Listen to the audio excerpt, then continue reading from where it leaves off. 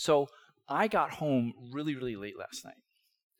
So this might be a very unique Sunday because this could be the first Sunday where the pastor falls asleep during the sermon before you do. So it could be, it could be kind of a special Sunday for you. All right, well, if you were here with us last week, we started with this very strange question, and it went like this: freedom, love, community, the simple life, neighborliness, kindness.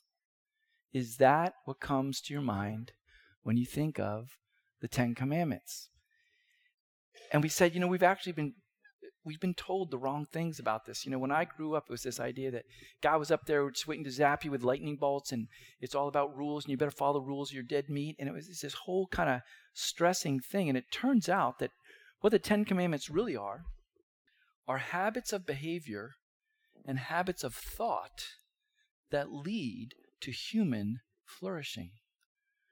Habits of behavior, habits of thought that lead to the good life. And I want to tell you something. This is the truth. I live under less rules, with less guilt and shame now that I became a Christian. So let me just say that again. Once I became a Christian, my life changed radically. And one of the primary ways that my life changed is I lived under far less rules, far less guilt, far less shame. G.K. Chesterton puts it this way. He says, listen, if men will not be governed by the 10 commandments, they will be governed by 10,000 commandments. Some of you live by 10,000 commandments. I ought, should, must, You're filled with guilt. You're running around like a nut. We make lousy gods. And when we become the God of our life, we just start making rules. We think that's the solution. Make a rule for this, Some of you have rules about the most amazing things. Some of you have rules about how to roll the toothpaste. How much kale should be in your diet, right? We come up with 1,000 rules, and we judge each other in 1,000 different ways. We find 1,000 different ways to judge each other. And so Chesterton is right. And he goes on to say this. The truth is, of course, that the curtness, so by that he means like the shortness, the brevity, the curtness of the 10 Commandments is an evidence not of the gloom and narrowness of a religion, but on the contrary, of its liberality and its humanity.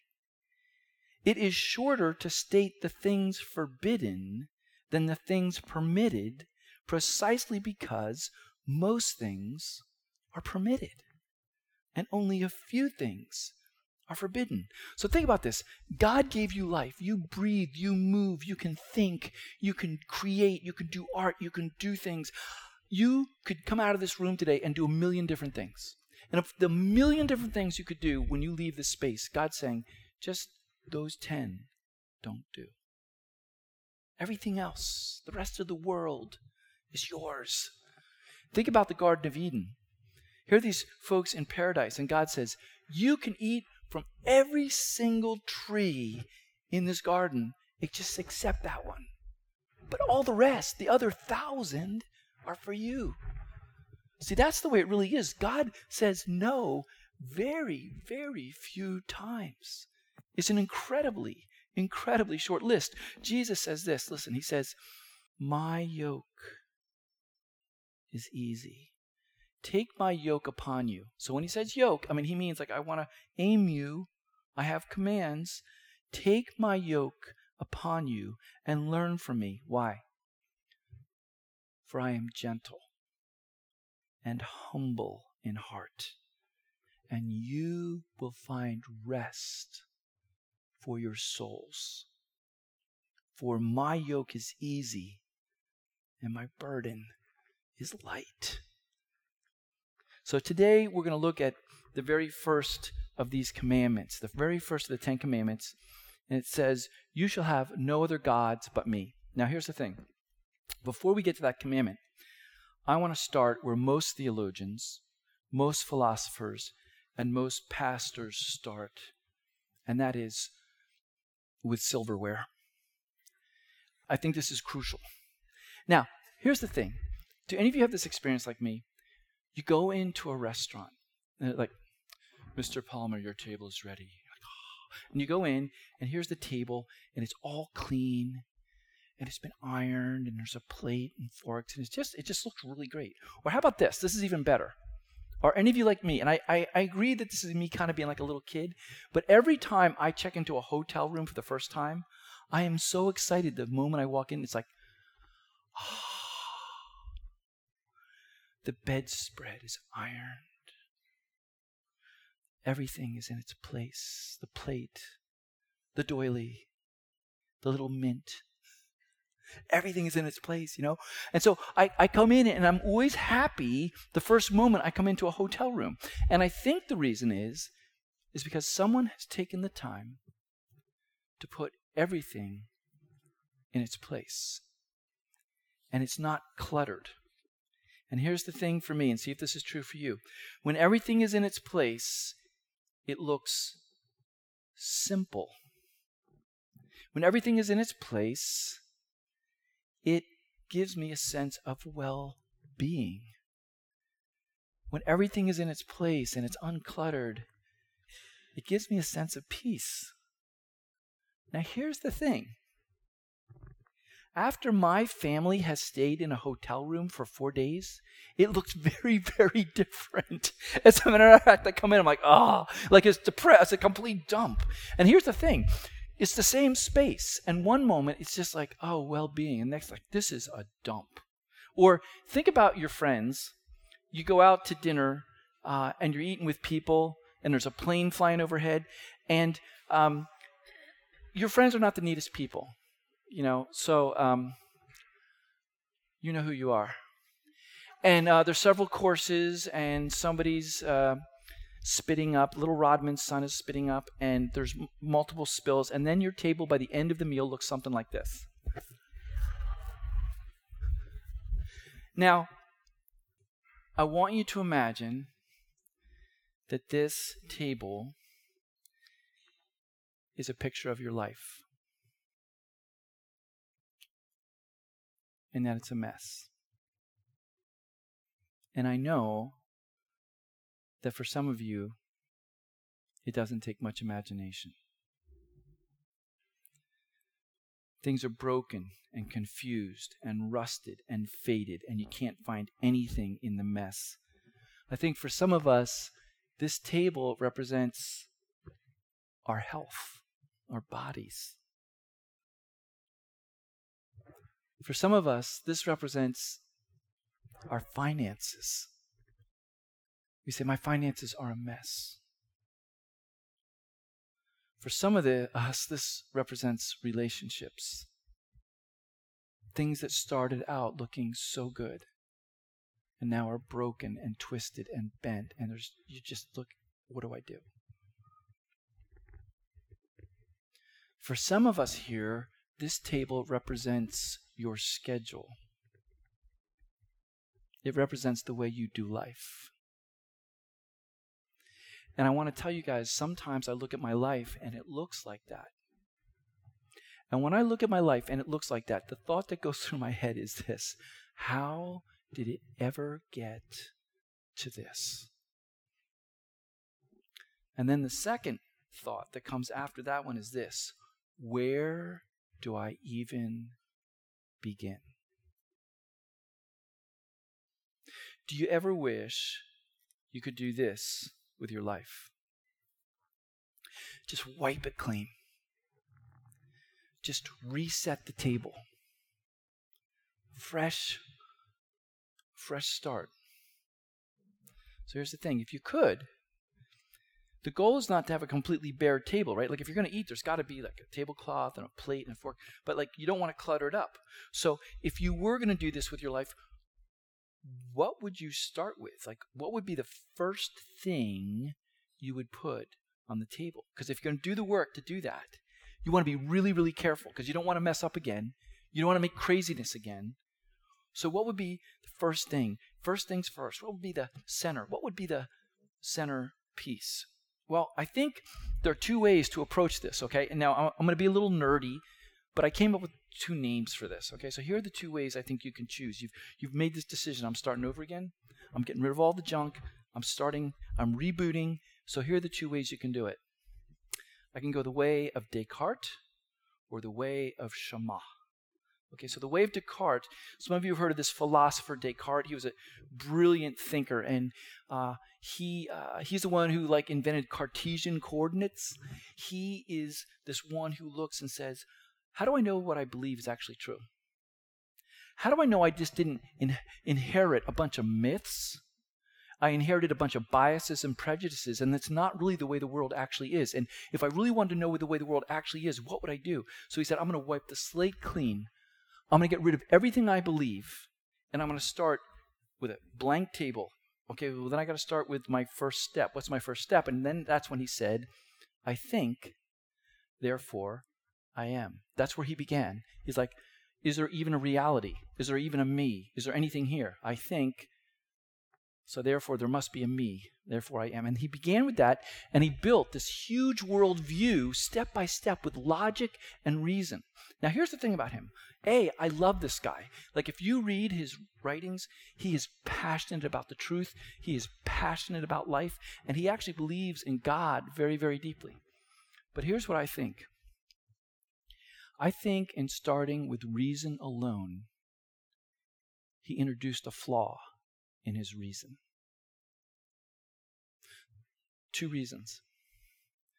The first one is this. How many of you have tried to figure it all out? How many of you keep trying to solve the problems and you're driving yourself crazy? How many of you have tried to use your own reason, and in the end your brain looks like that table? Some of you have heard me say again that old Eagles and Jackson Browne song, take it easy, don't let the sound of your own wheels drive you crazy.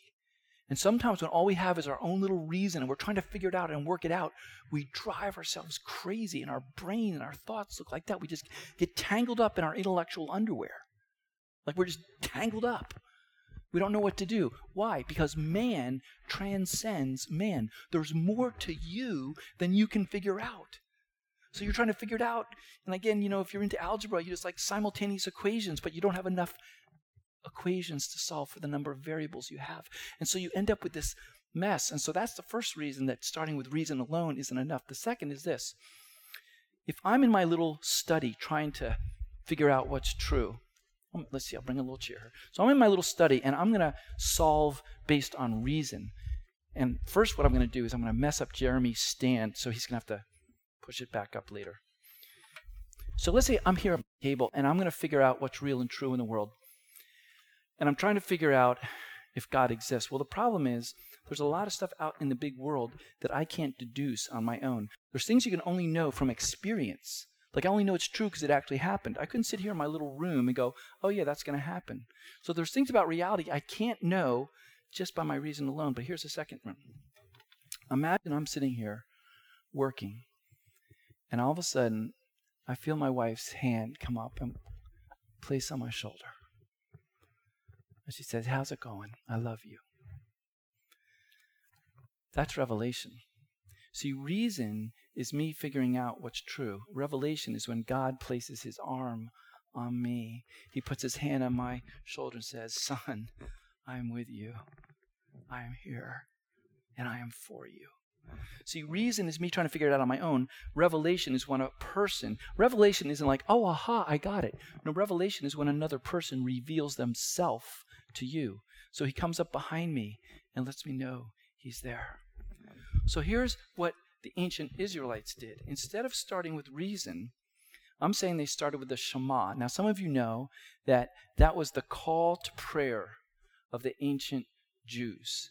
This idea that they would get up and they would say, Shema Yisrael, Adonai Eloheinu, Adonai Echad. And what they were trying to say was, Hear, O Israel, the Lord your God, the Lord is one.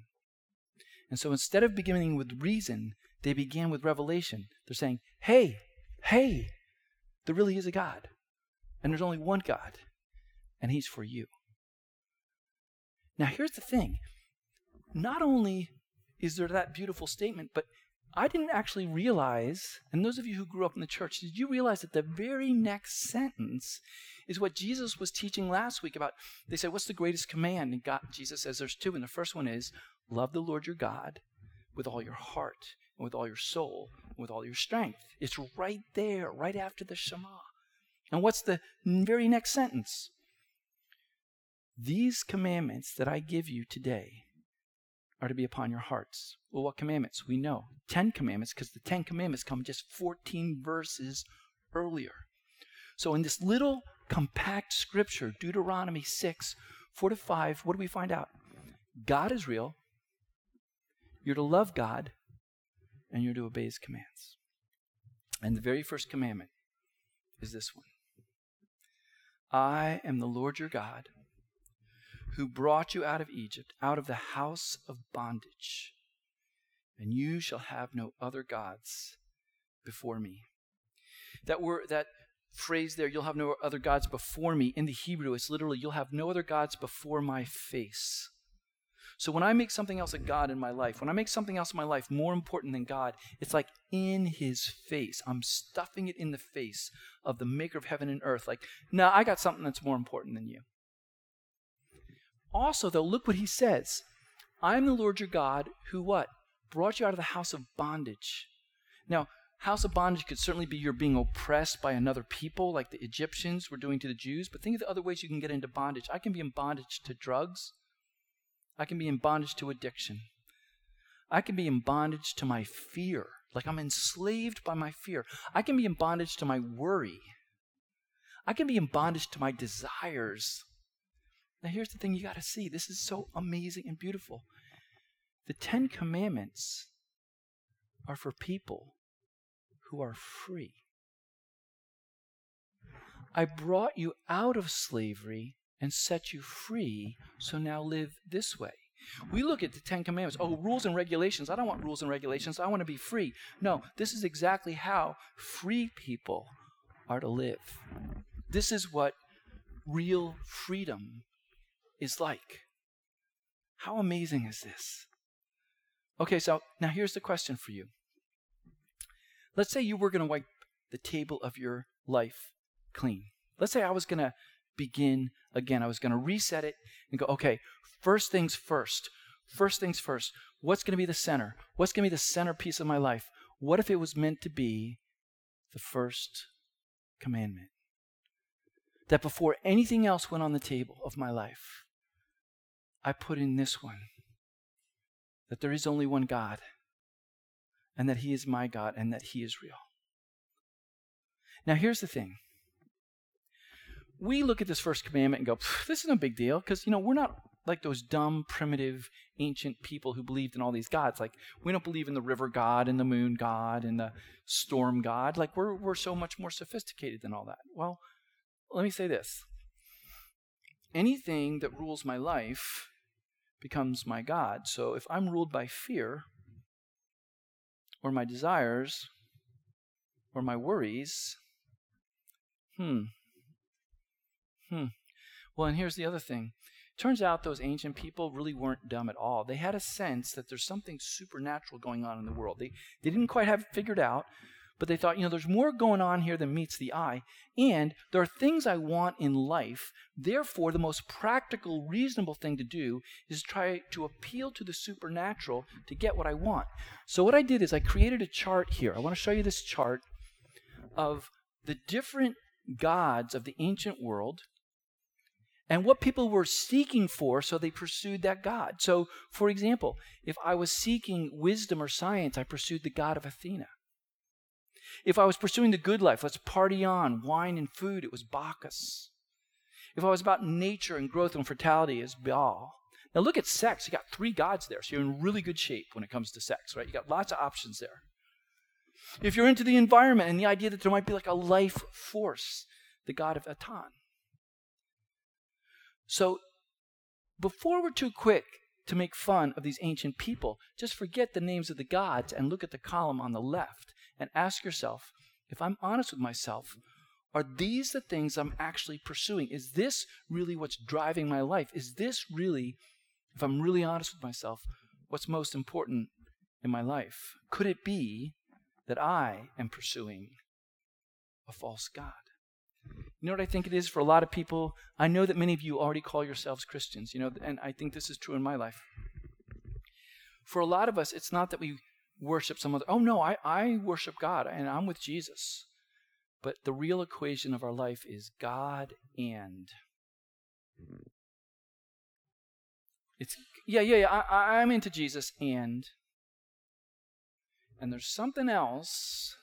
And for some of us, it's like even just being responsible is your God. Jesus and you shall have no other gods but me. No and. That's what God's calling us to. Not because he's a jerk, because he loves us. Listen to what Isaiah 45 says. No, let me before I get there, I want to just get a little nerdy with you, okay? Now here's the thing. It says, you'll have no other gods but me. And then in Isaiah he says, I am the Lord your God, there is no other gods than me. Notice that all these gods, they're part of the world. Like, you imagine like superheroes. They're like in creation. They're part of the world. But the maker of heaven and earth is something totally different. The maker of heaven and earth is totally different than all of these gods and all these myths. And here's the best way I can explain it. Imagine that everything you see, so just kind of look around. Look at the people around you. See how nice they are? Don't they look nice? See them? Say, hey, you look good. Hey, so imagine that everything you see is in a video game. Imagine we're living inside a video game. Matrix. Yes, I love that movie. Imagine you're inside a movie. You're inside a video game, which means that any tool I would create is also within the game. So any tool I would create to try and probe what's real about the world, it's within the game. It's all binary bits, ones and zeros. It's all just charge, which is very interesting because God basically said, let it be, as if it was all like this charged universe. But anyway, imagine, I know, I'm a nerd. I love it. Yeah, it just goes and goes and goes. But imagine that is actually reality. All that we know, all of reality, the whole physical world is running inside this video game. And God is the one who wrote the video game. It's not that God is a character within the world. It's that the world exists within the will of God. See what I mean? It's a totally different existence. It's a totally different thing. The God we're talking about is not these gods. It is the maker of heaven and earth. God is not within the world. The world is within the will of God. Thousands of years ago, before we had our fancy science, Isaiah was trying to explain this reality to us. In Isaiah 45:5, he says this. God speaking, he says, I am the Lord, and there is no other. Apart from me, there is no God. Any questions? That's it. That's it. You shall have no other gods but me, because I'm the only one who actually is. And then he goes on to say, and I am a jealous God. And then you have all these guys, these fancy smarty pants with all these initials after their names, saying, see how petty this Christian God is. How could he be jealous? How petty for God to be jealous? Well, let me take you back. The Ten Commandments turn out to be structured like a treaty, like a covenant between a king and his people, or a covenant between two peoples, and I make vows and you make vows, and it's a covenant and we agree, and it's a relationship, and this is the one we're most familiar with. Most of us aren't that familiar with covenants and treaties, but we get the idea of a wedding vow. So think about a wedding vow. I take you to be mine. I take you to be mine. One of my favorite lines, forsaking all others, I choose you. Forsaking all other gods, I choose you. If you really love someone, and if they have this covenant relationship with you and they've made vows to you, you are going to be jealous. I don't mean jealous like rage and creepy jealous.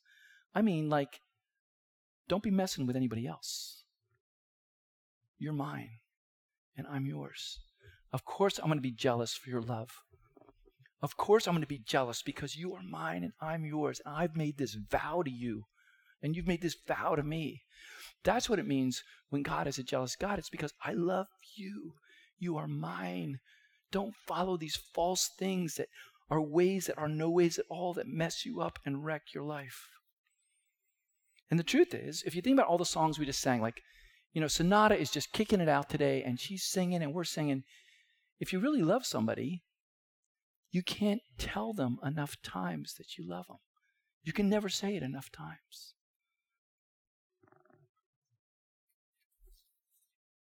The 10 Commandments are this gift from God. And it turns out that the ancient Israelites would say the Shema and they'd say the 10 Commandments every day. Every day in repetition.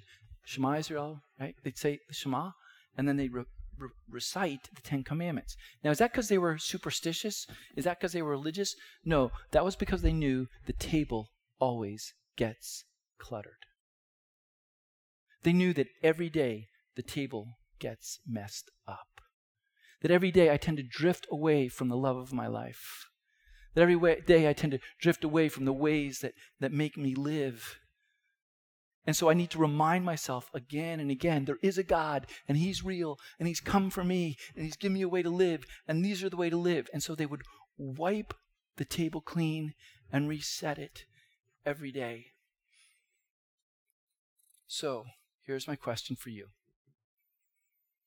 Will you make God the centerpiece of your day and then tomorrow make Him the centerpiece of that day?